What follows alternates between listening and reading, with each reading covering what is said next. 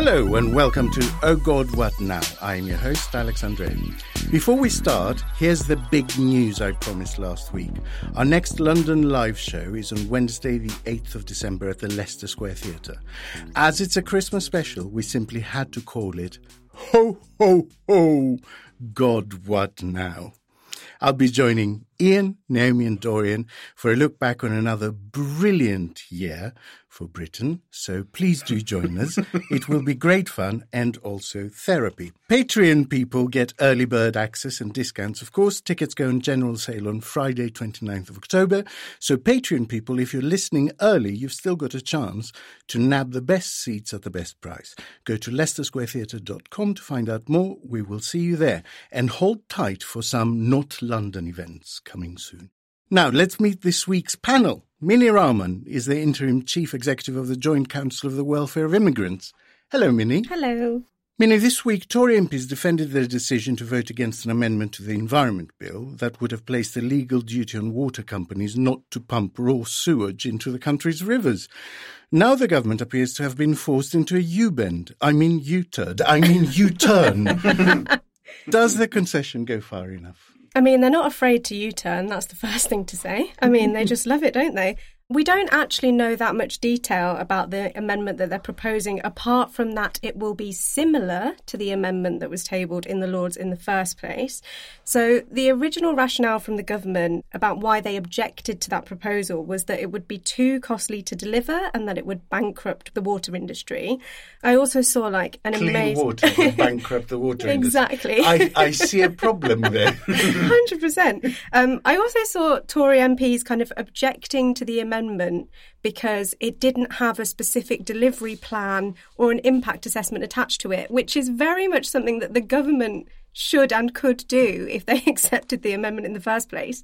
So I'm hoping that once the amendment is tabled, it includes all kinds of things to suit their new agenda. Yeah, well, if Brexit didn't include those things, I wouldn't hold much hope. A lot of them batted away criticism by linking it to the tragic killing of the MP David Amess. They claimed that opposition to this was toxic and unfair. They now agree with it. How can they have been so completely right, both when they voted against it and now they're toxic? I mean, they are just, it's just classic populism, isn't it? They're so unbelievably swayed by public opinion. I did also have a thought, it was kind of a nerdy thought just in general about how Parliament works. Like, I don't think this is that specific to this government. You know, most governments like to do things on their own terms and not to accept defeat. You often get things at different stages of bills in Parliament, committee stage in particular, where someone will put forward an amendment and the government will say, you don't table it, we'll table it at the next stage, and there's kind of some back and forth around it. So, you know, it's You're not the boss of me. Yeah, it's that, you know, convince them it was their own idea. But they're basically men. Yeah, pretty much. I'll end it there. Ian Dunt is an author and columnist at The Eye. Hello, Ian. Hello. Ian, Keir Starmer said he wouldn't change the law so that Class A drug users get away with a warning. You came out quite strongly against that position, but is it that much of a surprise that a former Director of Public Prosecutions would have quite a rigid view on drugs? Well, it wouldn't have been, and we sort of assumed that he wouldn't be the man to break the consensus. I mean, you know, generally speaking, no matter what their politics, they never want to go against the consensus, whether it's Jeremy Corbyn, David Cameron, Theresa May, whatever. And yet he started making weirdly positive noises about a month ago when Scotland's chief law officer came out and said, well, actually, we're going to take Class A's and also allow the police to have the discretion to give a warning instead of prosecute. That was essentially the de facto decriminalisation of drugs in Scotland. That's really, I mean, it matters which way the police take it, but that's opening the door to that policy. And at the time, Starmer, this was just before the Labour conference, so you sort of feel, what if he's willing to get into it right now? He's really willing to get into it. Seemed pretty open to that idea. The Shadow Home Secretary came out and said, non-custodial, you know, this is something we can work through. And there was all this mood music. It wasn't just coming from Starmer, it was also coming from the Shadow Home Secretary. 1 month later, it fucking dies on its arse. And the reason it dies on its arse, of course, is because Boris Johnson got that really meaty laugh during his conference speech about the powder rooms of North London, letting criminals, all the same old terms of bullshit you've had a million times. So actually, in this case, I assumed very little from him going into it. Then he offered me a flicker of hope, which lasted for approximately 30 days, which is, at least 20 days longer than most of my flickers of hope last for. And then the whole thing fucking came crashing down again. Our guest this week is a professor of history at the University of Sheffield and the author of several books on the English Civil War. His new book, A Useful History of Britain, The Politics of Getting Things Done, is out now. Michael Braddock, welcome to the podcast. Well, thanks very much for having me. Michael, you begin the book with a Mark Bloch quote, "Misunderstanding of the present is the inevitable consequence of ignorance of the past." Do you think that this is one of the primary drivers of British politics over the last few years, a sort of yearning for a glorious past that barely anyone can remember and may not, in fact, have ever existed? Yeah, I think a lot of public discussion of history is really about identity. We all invent our own pasts. I've never broken anyone's heart, but I've had my heart broken, kind of accounts of one's own past. And I think we do that collectively. We generate the past that fits our sense of who we are and who we're going to be in the future. And it's no coincidence, I think, that in the aftermath of Brexit, we've had these rival versions of the British past, because it's a way of thinking about who we are now and who we might be in the future. So it seems pretty much inevitable to me that much public discussion is of that kind. I think what Bloch was trying to say was there's another way of thinking about it, which is there's all this past experience and all the things I've learned in my, I'd like to say, 28 years, but it's a bit longer than that, have helped me navigate the present. And the past is not just a source of memory and identity, but of practical experience too. So I'm just trying to shift us onto a more sort of practical view of what we might learn from the past, apart from who we are and where we're going. A worthy endeavour. This week on the show, we look at Rishi Sunak's budget, searching for razor blades in the toffee apples. Plus, we'll be speaking to Michael about the long reach of the history of these islands and why ancient wars and political intrigue from centuries ago still follow us around today. And on our extra bit for Patreon backers, this is spurious! We look at ways in which popular fiction has mangled history and pick our favourite confected moments.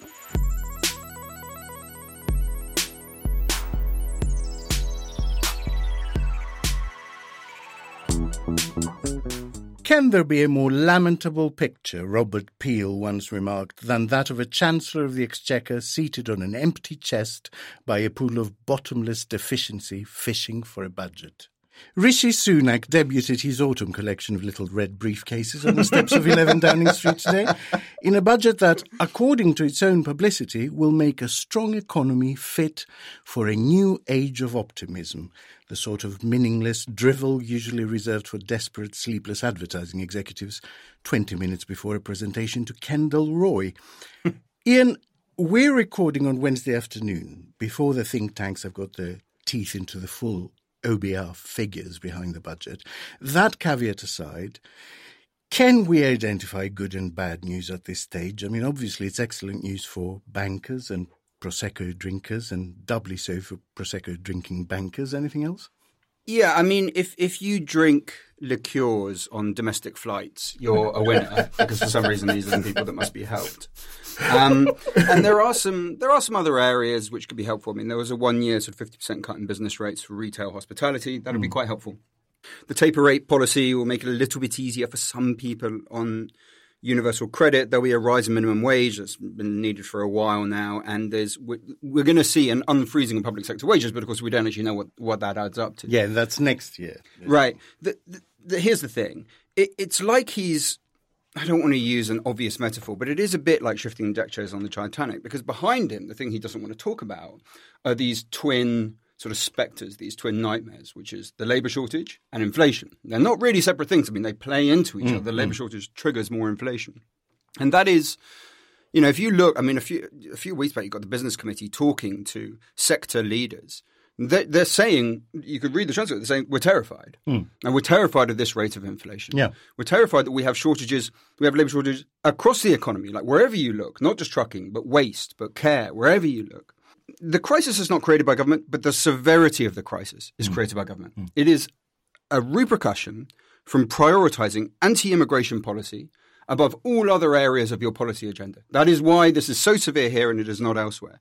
So in that context, when that's the situation that we face, that's why things are going to get so bleak over the next few years. When he's throwing out these trinkets, you're like, well, fine, mate, but if you don't control inflation, then interest rates are going to have to go up. And if interest rates go up by 1%, that's 25 billion. That's all of the leeway that you yourself got. He's thinking it's about 20 to 30 billion by virtue of the change in the OBR's assessment of the economy. So it's all fine and dandy, but it takes place underneath this massive, massive shadow, which he could barely deign to mention, let alone try and address. Yeah, and we have a situation where optimism is treated as a sort of legitimate economic lever. It's like, what shall we do? Shall we put up interest rates? No, let's just pump up optimism. That'll do it.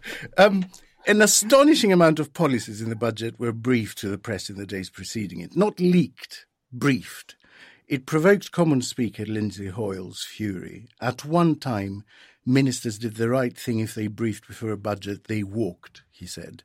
Deputy Speaker Eleanor Lang introduced the budget statement with, "We are all very much looking forward to hearing the remainder of your announcements." Mm-hmm.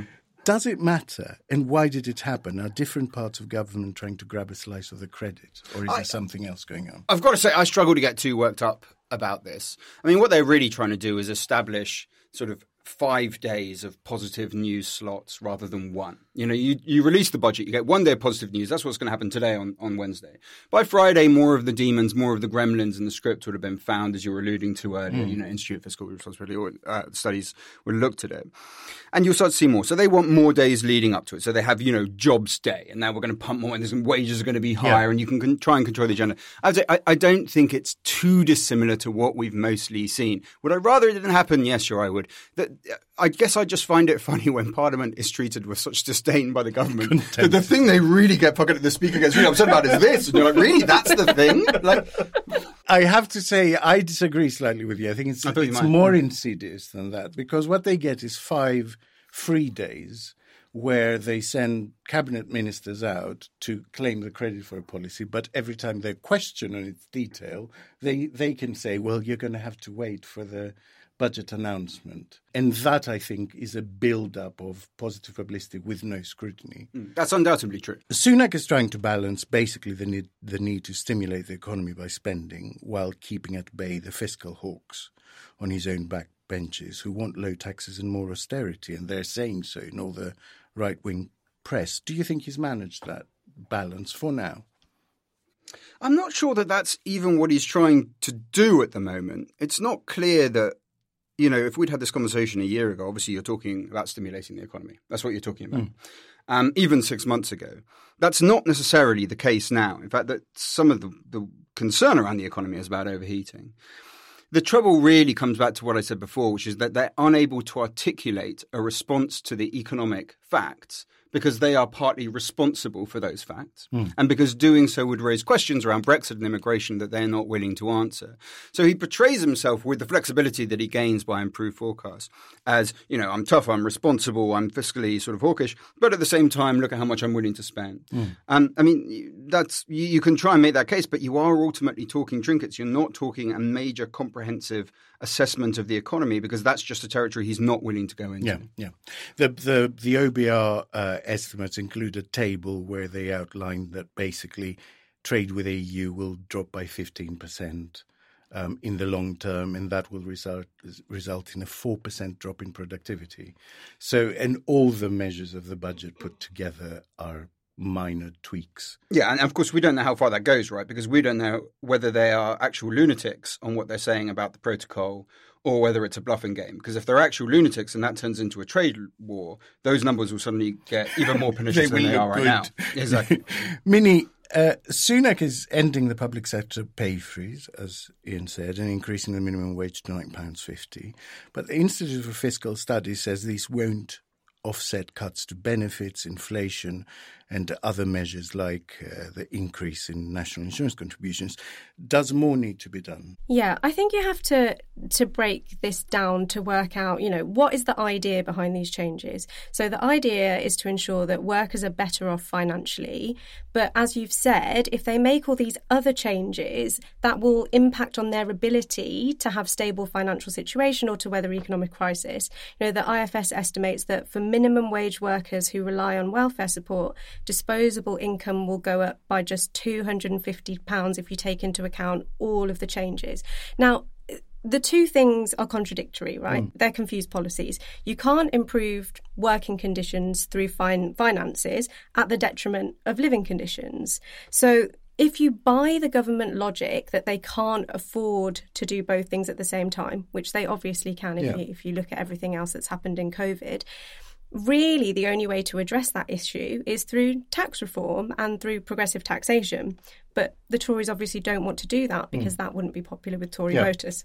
So, even if you buy their logic, that is the only thing that can be done to improve both working and living conditions for everyone. So it's about presentation. Universal Credit is a case in point. Yeah. They cut £6 billion by gutting the £20 uplift. And today they've done something around the taper, basically how much you have to pay back if you go to work, which will cost £2 billion. So they've taken away £6 billion in support, given £2 billion back, and suddenly the Chancellor is a mensch. Look at all this stuff I'm giving you, aren't I nice? Is there a danger that popular things are announced, but the responsibility for the bill is passed on? Budgets are a little bit like a New Year resolution that I will lose weight if you diet. Local authorities, for instance, employ a lot of people on minimum wage, not least in social care. Is it coherent to raise the minimum wage without giving local authorities the money to pay for it? No. Of course it's not coherent. So we're going to get a poll tax. We'll have to have something. We're going to get a council tax. Right? And also if you just if you also think about who public sector workers are, think about it, it's NHS workers, social care, teachers, people in transport and in the military. Every single one of those sectors has their own unique problems outside of pay, which make those jobs really unattractive and really difficult. All of those issues come down to departments not having enough financial support from the government to actually increase wages and kind of fix systemic problems. And the government is also pushing that responsibility back onto the public sector bodies with responsibility for that by saying that they'll, wait for the review and wait for them to report. And it will be them who come back and say, we can't afford it because you haven't given us enough money, but they can blame it on them. Similarly with local authorities, I think it kind of fits into how it's actually an electoral strategy, isn't it, when you think about local authorities? If you think about how they're approaching the levelling up agenda, giving £3 billion to just Tory local authorities, if they pass the buck to local authorities, who then aren't able to have extra funding, which basically is Labour or local authorities, local communities can say that Labour are to blame for them not being able to have enough support.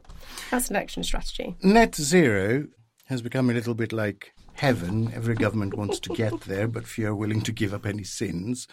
Do you think Sunak has shown much enthusiasm for green policy in his budget statement, or any at all? Was it mentioned? Do you think it was? No, I mean, he is sceptical about moving to a zero carbon economy. There were leaked documents from him to Boris Johnson showing that he is kind of in disagreement. He thinks that green investment could displace other investment opportunities. Basically, he's talking about private sector investment, and that could have a negative economic impact, which actually the OBR and the Committee on Climate Change disagree with, saying that actually, we need to have a small short-term cost versus a huge cost if no action is taken. Yeah, and I also think there is some talk that the reason that Sunak has positioned himself like this is actually to improve his popularity with the Tory party rather than necessarily being absolutely opposed to it. It's also worth mentioning, of course, that why would you cut, taxes on domestic flights? Yeah. First thing you want to do is you want to make trains more affordable. Yeah. I mean, this is because where are people going to drink their liqueur? Well, quite. Yes, no, that's crucial. I wouldn't be seen dead drinking a liqueur on the ground. I quite like a creme de menthe on the way to Leeds. It's been touted by government sources and political correspondents as Sunak's first post-pandemic budget. And yet we've had over 300,000 new cases and 1,000 deaths in the last 7 days. 10,000 deaths since Freedom Day, by the way. Government is reportedly preparing to announce stricter measures. How will the public react to restrictions from the same administration that keeps telling them every hour in the hour that the pandemic is over? I mean, it's just obvious what's going to happen, isn't it? I mean, people are going to be so frustrated and angry, and I think people will really, really struggle to go back to any form of restrictions because they've been kind of used to the fact that they can do things now and been told that everything's going to be fine and that we've had this vaccination programme.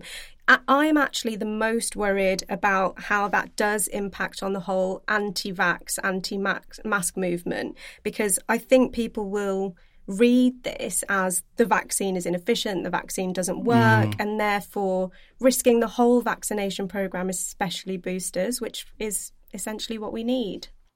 Cue fourth wave, floods, effluent in the street. Locusts. Literally a government policy of eat shit and die. Michael, although the budget in its modern format is a relatively new invention, the notion of it is as old as Walpole's bag of tricks. Looking into the past, what economic policies have had a profound effect in shaping Britain's economic landscape for decades or centuries to come, and even to the present day?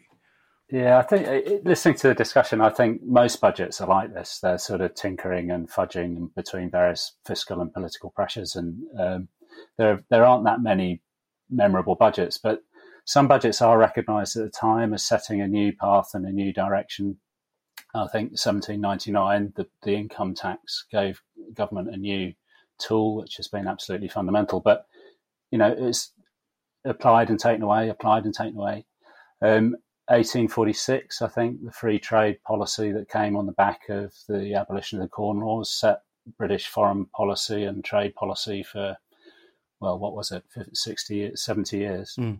But it's really major economic. This is, you don't need a historian to tell you this, but things take quite a long time to change, and they don't change overnight. And what's interesting about budget speak to me is how often the gap between what is claimed for a budget and what it's actually doing. I think, all the wrinkles and contradictions of today's announcement. So I have to say, because I've got a job, I haven't been following it very carefully. So it was billed as a new age of hope, wasn't it? Or optimism, new age of optimism. And then, as you say, it's about liqueurs on domestic flights. And I think that's the experience of most budgets. There's a gap between, what's claimed for them and what they're actually doing. But, 1799, 1846, I'd say the Thatcher budgets of 80 and 81 were recognised to be pretty dramatic at the time and did set fiscal and political economy policies for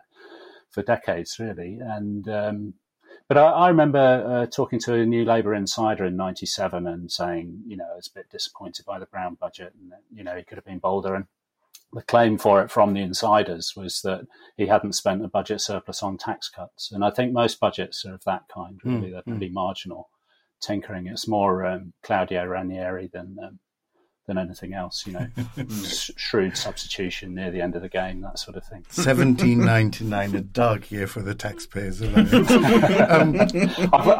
As well, I think my books on the history of taxation are still available. How about pandemic? Many of your listeners, no doubt, are Googling Fury and other internet searches are available. You'd be surprised. We've cornered the geek market. What about pandemics, Michael? How about pandemics of the past affecting our economic sort of future? We're told COVID-19 scarring will not be as significant as first thought.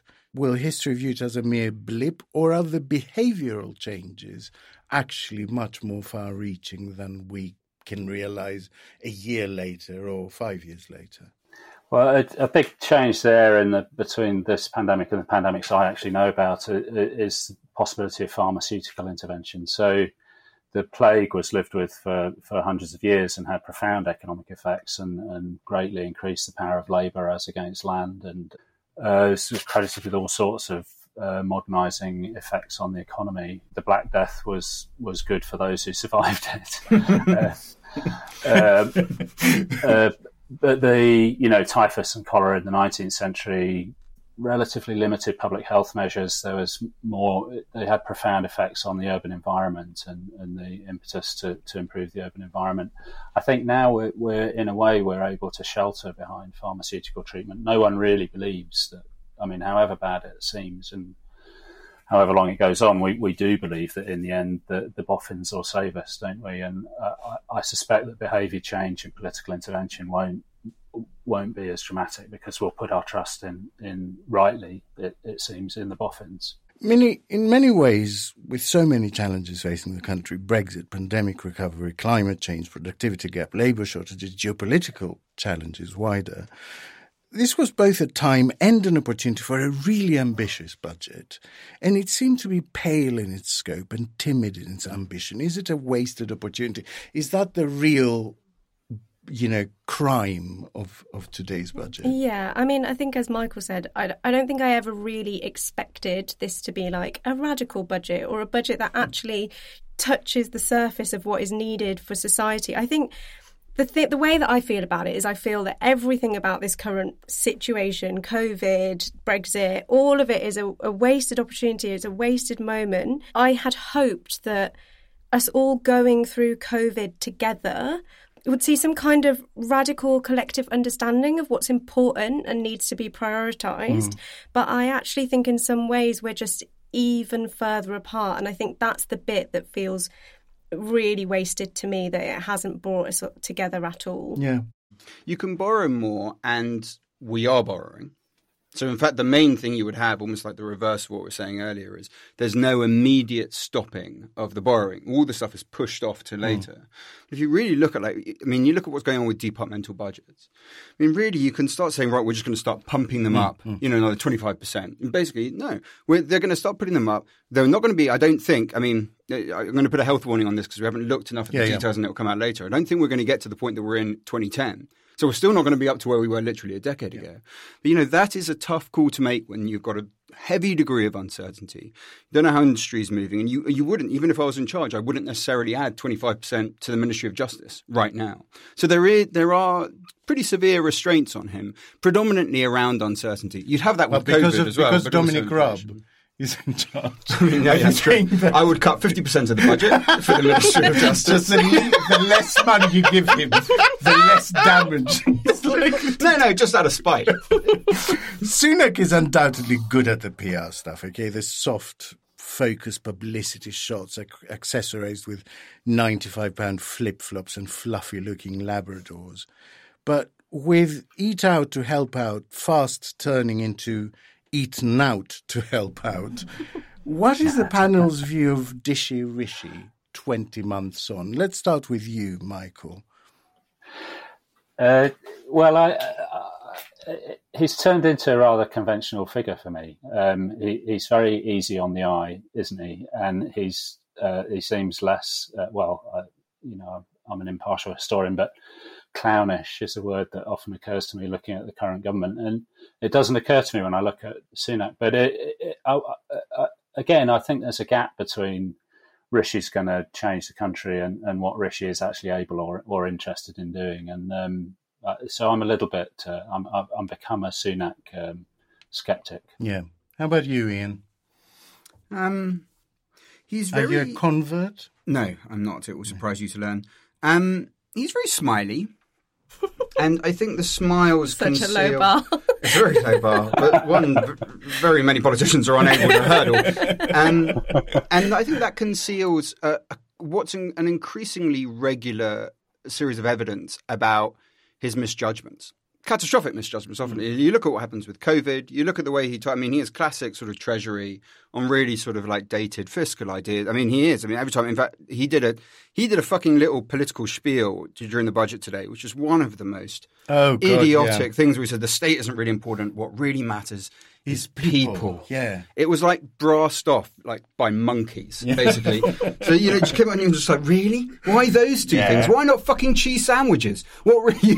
Cheese sandwiches are shit because people are good. Why not walls? There was no limit to how fucking straw man he could go. So I do think ultimately when you look at the judgment, it is deeply, deeply unsound. And as Michael was saying, I mean, I'm actually really quite old-fashioned Tory, quite Cameron, quite Osborne Tory, all concealed by the kind of soft focus smiling.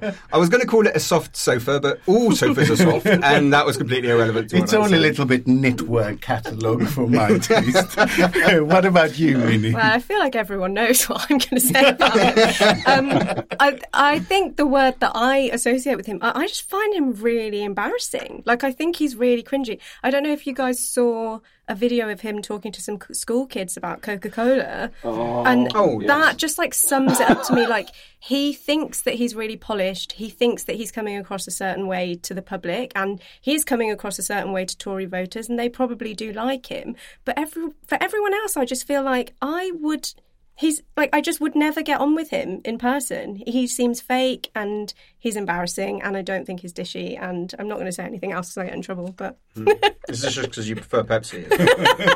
No, I actually love Coca-Cola. Even that couldn't win you around. We're going to cut that. We're going to cut that. They've paid us nothing.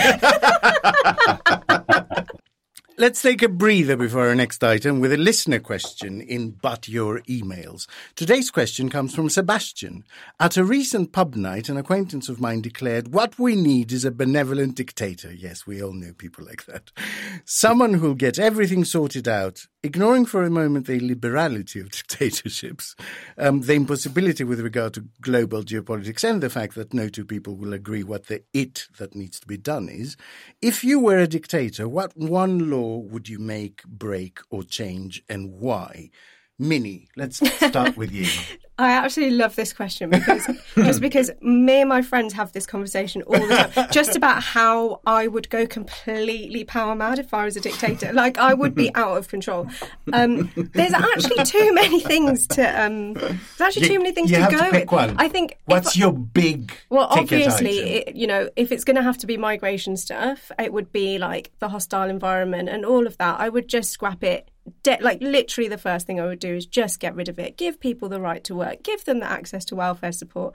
Make sure that they can rent a house. Make sure they can access a bank account. Like, that just seems very obvious. But I'm just going to also say that Naomi is not here, but I'm going to say it for her. Electoral reform is the thing that I would really, really like to see. I think we just need it immediately, because how else are we going to get out of this situation? Ian? Okay, so let me have one serious. The serious would probably be, honestly, I'd pick drugs, but I've already talked about drugs, so I'm going to have to talk about something else. I would probably make media studies mandatory in schools from the youngest possible age, make it part of the syllabus, and you can't get out of it. The main thing is to teach kids to critically appraise the media that they receive, the social media, TV. Would your books be part of the syllabus? Yes, absolutely. It's obviously I thought part one. Part one, of course. This is really key to the entire endeavour. I think that would be terribly important. The second thing is, I think I would probably pass a law against, if you sell hamburgers, the default is it fucking comes with cheese. Like, don't pretend it's like an extra that I have to pay £1.50 for. Fucking, they come with cheese. The default should also be they don't come with ketchup or mayo. You have to ask for it. Oh yeah, what, in it? Yeah. No, I need choice over that. Yeah. I have to say, so far, Ian is winning. Michael. Was I too sincere? Michael, name us your one measure.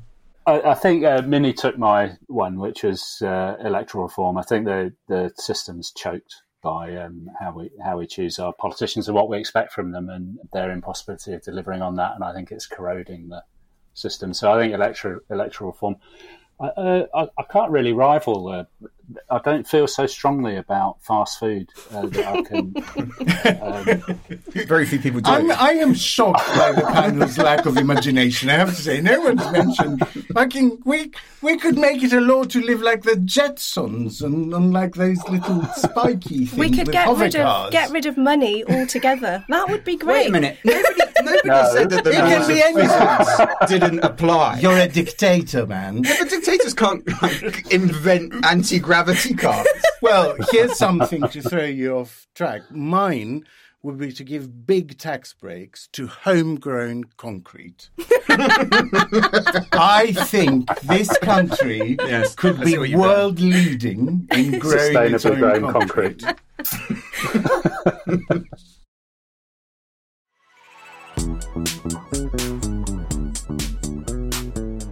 You've heard from him throughout the podcast. This week's guest is Michael Braddock, Professor of History at Sheffield University and author of A Useful History of Britain, The Politics of Getting Things Done. Michael, I cannot help but notice that getting things done is a very fashionable phrase in the title. Was there a light bulb moment while watching political coverage in the last few years that inspired the book? I'd like to say yes, but honesty makes me say that it was the publisher's suggestion. My suggested title, which I'm too embarrassed to tell you, was said to sound like a social science textbook. Oh, you must tell us. No, you have to tell us now. It was called People, Power and Agency, rather than... No, they were right. Yeah, this one's better. I mean, I like it. There's a reason I've not been in marketing for the last 30 years.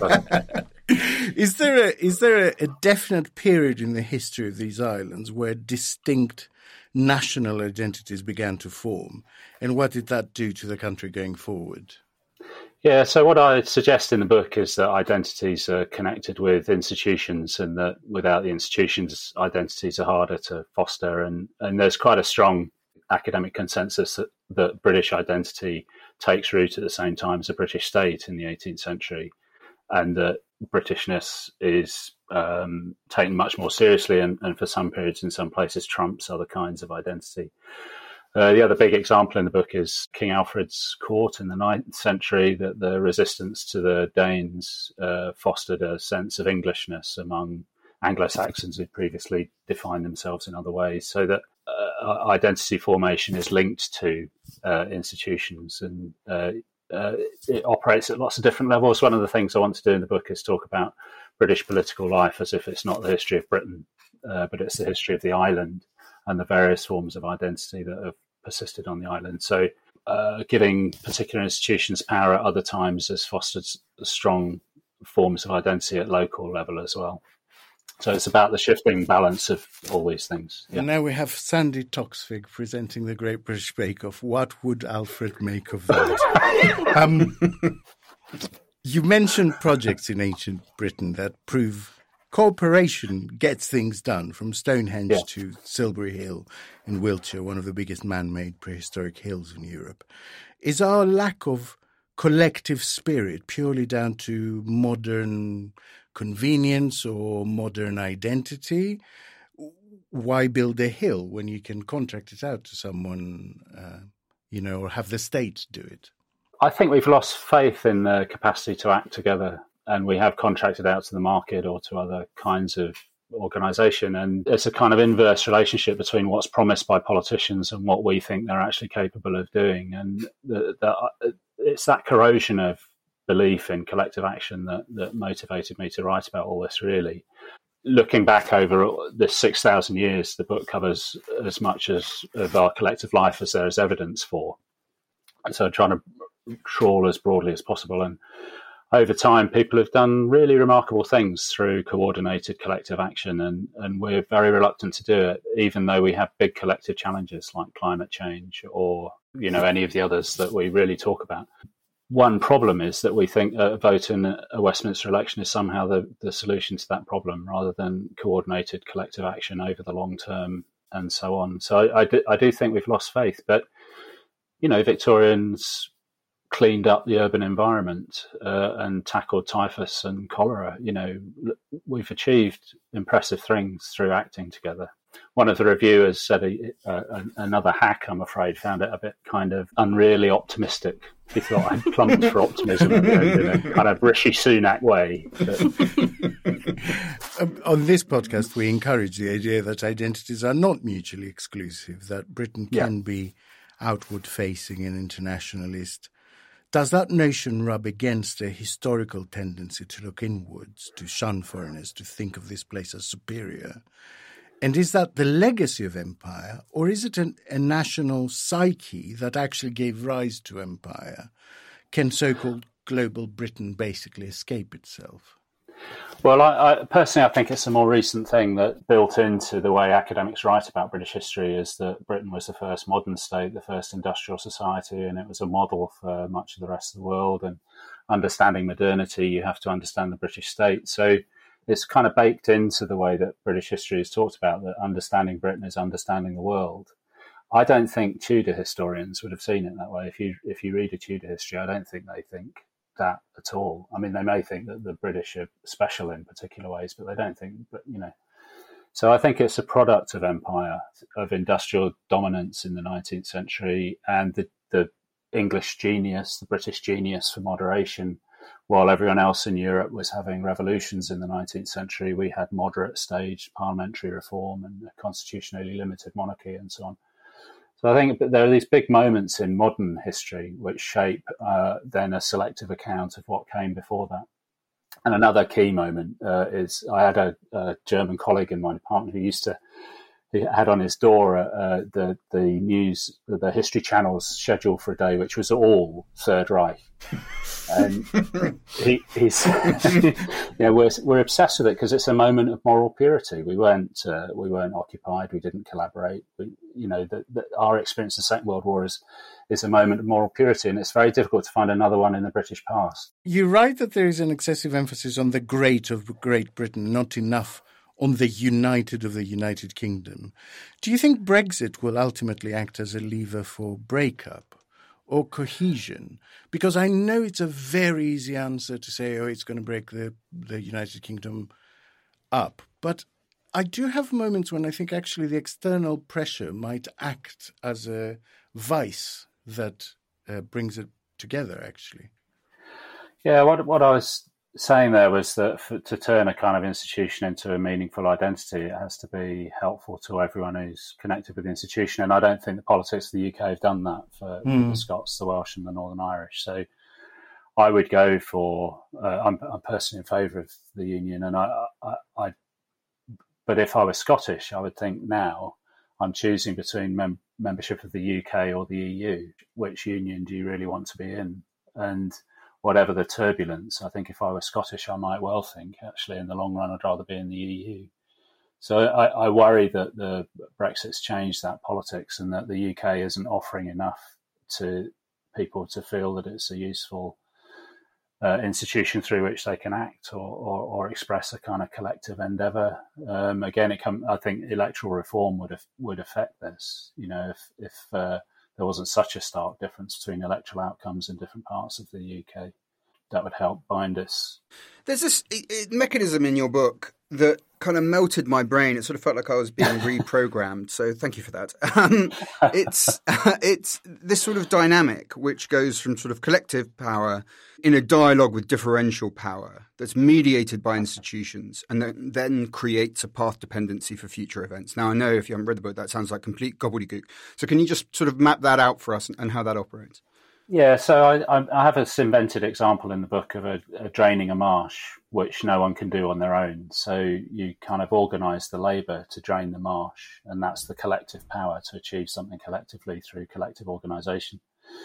But the people who are then coordinating that effort have a differential power. They can tell you that you have to work on Sunday afternoon and you have to do this and that. So they have, the people who are coordinating have a differential power. And I suggest that all institutions have that quality, that they create a collective power, but they also deliver differential power to the people running them.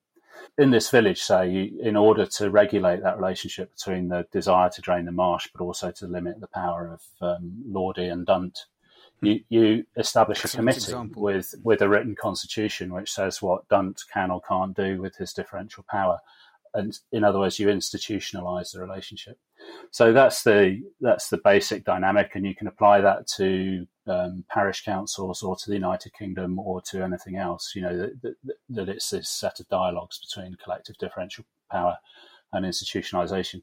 The fourth part of it is the path dependency, that if you set up a drainage committee in one parish and you then have a problem of managing sewage, you might say, well, let's get the drainage committee to do it.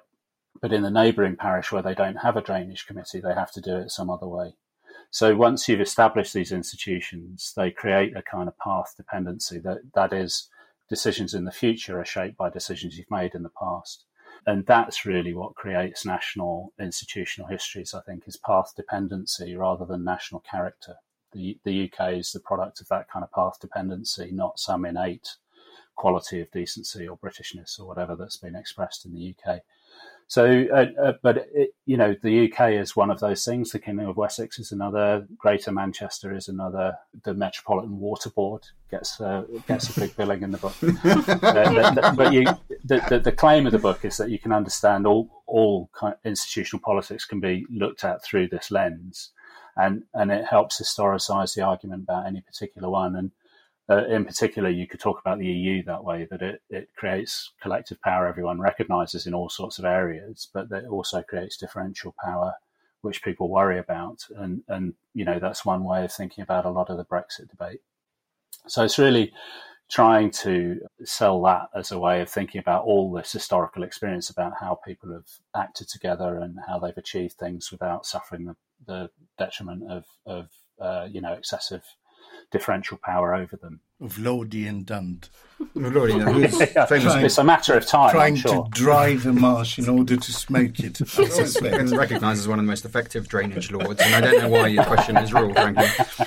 You sort of mentioned in the book, that this extraordinary thing looking at international institutions that happened with the WHO. Of you have COVID here, you get this real sense that in a sort of mobile world, public health scares are global public health scares, and yet the WHO doesn't really have a very good pandemic. I don't suppose any of us had a great pandemic, but it doesn't have a particularly good one.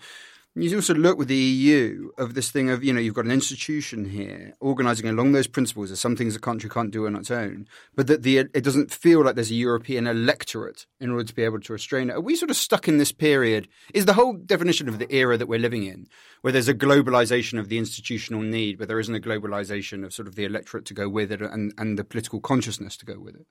I'm not really doing anything there but posing a problem that all these global governance types talk about. But exactly, the mechanism we have is really the Westphalian system, 1648. How do you achieve multilateral things among independently acting sovereign states? And we've expanded the Westphalian system at Versailles to include economic management, and since the Second War to include various other things. But the two tools we use really for global governance are interstate, multi-state kind of agreements and treaty agreements, because we can't legitimise a global governance. And I think it's really hampering the climate change stuff. COP26 seems to be completely afflicted by independent states acting with their electoral interests at heart, not with the shared problem at heart. It's a global problem, but we're not acting on a global basis. We've got a series of independent actors trying to agree amongst themselves through a system that was, in origin for something else altogether. So I think there's a real problem about global governance. And I think that one obstacle, this will give away which way I voted in 2016. I think one obstacle is an obsession with sovereignty, which is actually quite a recent idea. Many people lived without an idea of sovereignty for a long time, multiple overlapping jurisdictions. I want to do this, I'll go here. I want to do that, I'll go there. And our sense that everything has to be channeled through Westminster both puts too much weight on Westminster politicians and leads to political disengagement, but doesn't allow us to actually deal with global problems. So WHO, to take a specific example, if we thought less about sovereignty and more about jurisdiction, what jurisdiction does the WHO have in China? Can it make public health measures in China stick? And can it force the Chinese to cooperate? And national governments are very reluctant to accept that, because if you allow them into China, you've got to allow them in here as well. So I think that's the key, looking from a historical perspective, that's the problem, that the globalisation of our collective challenges is not yet matched by a globalisation of our capacity to manage them. Michael, you've talked a fair bit about kind of collective action and standing together. We tend to think of things like civil rights and emancipation as fairly new concepts. Women only gained suffrage in 1928. And there obviously are examples further back in British history of people fighting for their rights. I was just wondering if you could give us some examples of that, you know, stretch beyond our fairly recent history. Yeah, I think, so one of the examples I give in the book is Magna Carta, that starts out as a deal among the very rich in 1215, but it gradually extends. And in the 1640s, the period I know about, it became the basis for an assertion of the rights of all English men. Magna Carta rights and the rights of a citizen get extended by the suffragettes. I'm a citizen and yet I have no representation. And then Magna Carta rights are asserted by the defendants in the Mangrove 9 trial. For that reason, I think the history of rights is not specific to any particular group. I think it's a history of rights. And a theme of the book is, we've talked about collective and differential power. Differential power is not just political. There are more Etonians in the cabinet than people from my school. And that's because there's a relationship between the differential political power and other differentials in power. And a lot of the book is about how you can use collective power to overcome differential power in the political sphere, but also differential power elsewhere.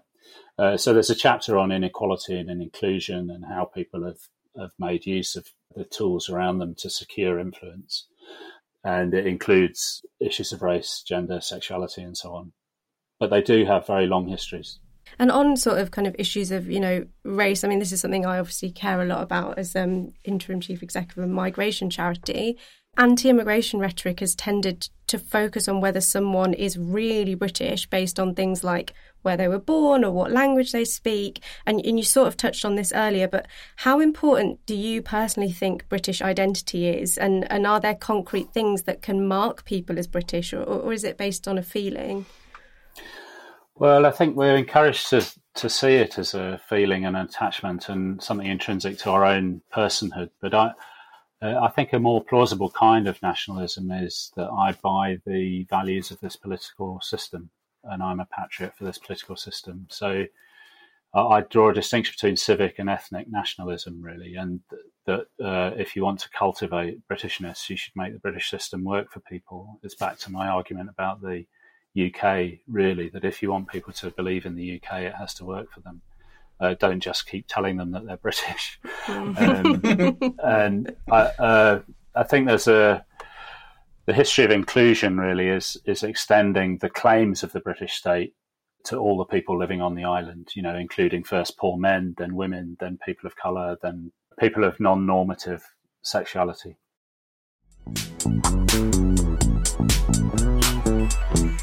Time for a new feature. Each week we're inundated with news like effluent into the waters of a Tory safe seat.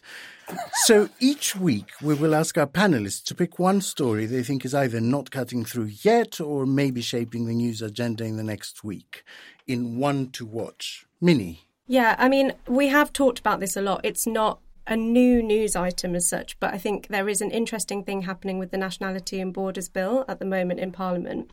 So it's at committee stage at the moment and it will continue to be next week. But what is interesting about it is that bill was published with, it was quite a blank bill in a lot of ways. There were a lot of empty clauses.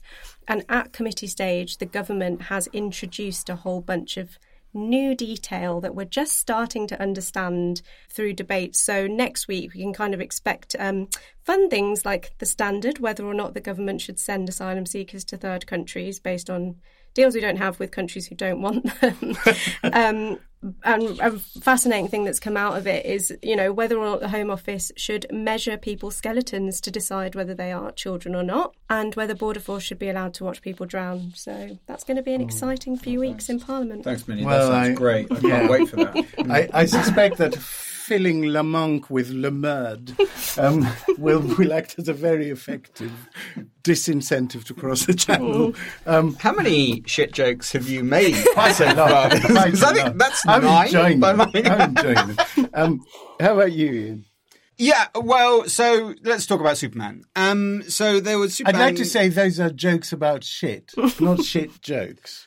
Pick one. So Superman's bisexual, or rather his son, John Kent, who's now taken the mantle of Superman, is bisexual. This triggered lots of outrage in sort of American cultural circles, which was transmitted by the now traditional medium of Nigel Farage onto our screens. What I found interesting about this is that the next issue has Superman on a climate change march on the cover, holding a banner saying "Fix climate change" or whatever. I was like, oh, good. So now they'll shit themselves over this. I mean, presumably not quite to the same degree, but I'm quite full of appreciation to just like the extent to which DC Comics is just going to double down on this shit and just be like, no, he's fucking full woke now. Let's see you guys have a hernia in real time. Supergirl will be trans next issue. What about you, Michael? Well, I felt a bit intimidated about this because I assumed any news that was unfamiliar to me would be very familiar to all the other panel. But you'd be surprised. So I reframed the question in a historian's way and thought, what would I like to know more about? And I think Escobar's hippos are very interesting. It's been treated as a whimsy story, but actually treating animals as legal persons is really kind of mind-bending. And I'd like to know more about that, why some legal systems do it and why some don't, and how, if we did that, whether it would reorder our relationship with, nature and so on. So I'd like to know more about Escobar's hippos, apart from they're in the perfect environment with no predators, and isn't that, amazing? Michael, this is our first time trying this segment, and you have already fucking detonated it. Yeah. Like, we didn't even get through the first fucking time. It's amazing. Are you kidding? This is the sort of story I want, not fucking comics. And that's the show. My humble thanks to Ian. Oh, thank you. Minnie. Thank you. And to our special guest, Michael Braddock. Thank you very much. Stay tuned for our extra bit for patrons. You'll hear a quick preview after our theme song, Demon is a Monster by Corner Shop, and a thanks to our latest backers.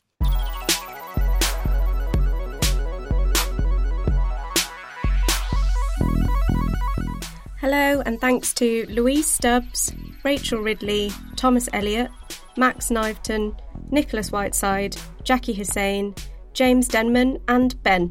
And it's a big shout from me to Laurie Johnson, Michael Waiting, Ute Boxsteggers, Andrew Facey, Simon Best, Vicky Knight, Robert Stark, and Mike Swindles. And from me, hello and thank you to Benny Pfunder, Claire Kelly, Sam McDermott, John Gordon, Ian Shell MacLeod, Andrew Wright, Jack Presho, and Ben Lydgate. See you next time. Oh, God, what now? Was presented by Alex Andreou, with Ian Dunt and Minnie Rahman. The producer was Andrew Harrison. The assistant producers were Jacob Archbold and Jan Losofronievich. And audio production was by me, Alex Rees. Art direction by Mark Taylor. Oh God, What Now is a Podmasters production. Happy Halloween. Welcome to the extra bit for Patreon backers. Our cultural world is full of historical epics with ever-muddled caveats like based on a true story, or The Last Duel, to my personal favourite, A Fable from a True Story, which opens the execrable Spencer. And since Michael Braddock is with us this week, we're discussing the biggest dramatic licenses ever taken in fiction. Minnie. I don't know. I'm going to be honest about this, right? And I'm actually really glad that Michael is here because I so often watch things that I now don't know whether my understanding of history is through the film or through something I've learned. So, like, the thing that stood out to me, and I was just like, I actually have no clue whether my understanding of this is real, is just the Tudors. Like, I've watched so much shit about Anne Boleyn and just like about Henry VIII, and every single film is like slightly different. And I'm just like, I only know that he had 6 wives and that's about it. And I think when I was like kind of thinking about this, I was like, there's so many times that I, watch things where I sometimes start watching it and then I think, this could be historic or not. So how am I supposed to know is the main question. Well, you could look it up. I could, but I'm not a historian. Just a wild suggestion. I don't if you're have interested time. in the era, open a fucking book. How about you, Ian? I mean, my worst recently. That was a trailer for the bonus Fringe event in this week's podcast.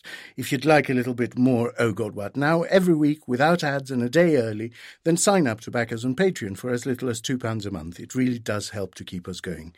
And don't forget our new weekly minicast, Oh God What Else, out every Monday morning, exclusive to backers. Thanks for listening. See you next week.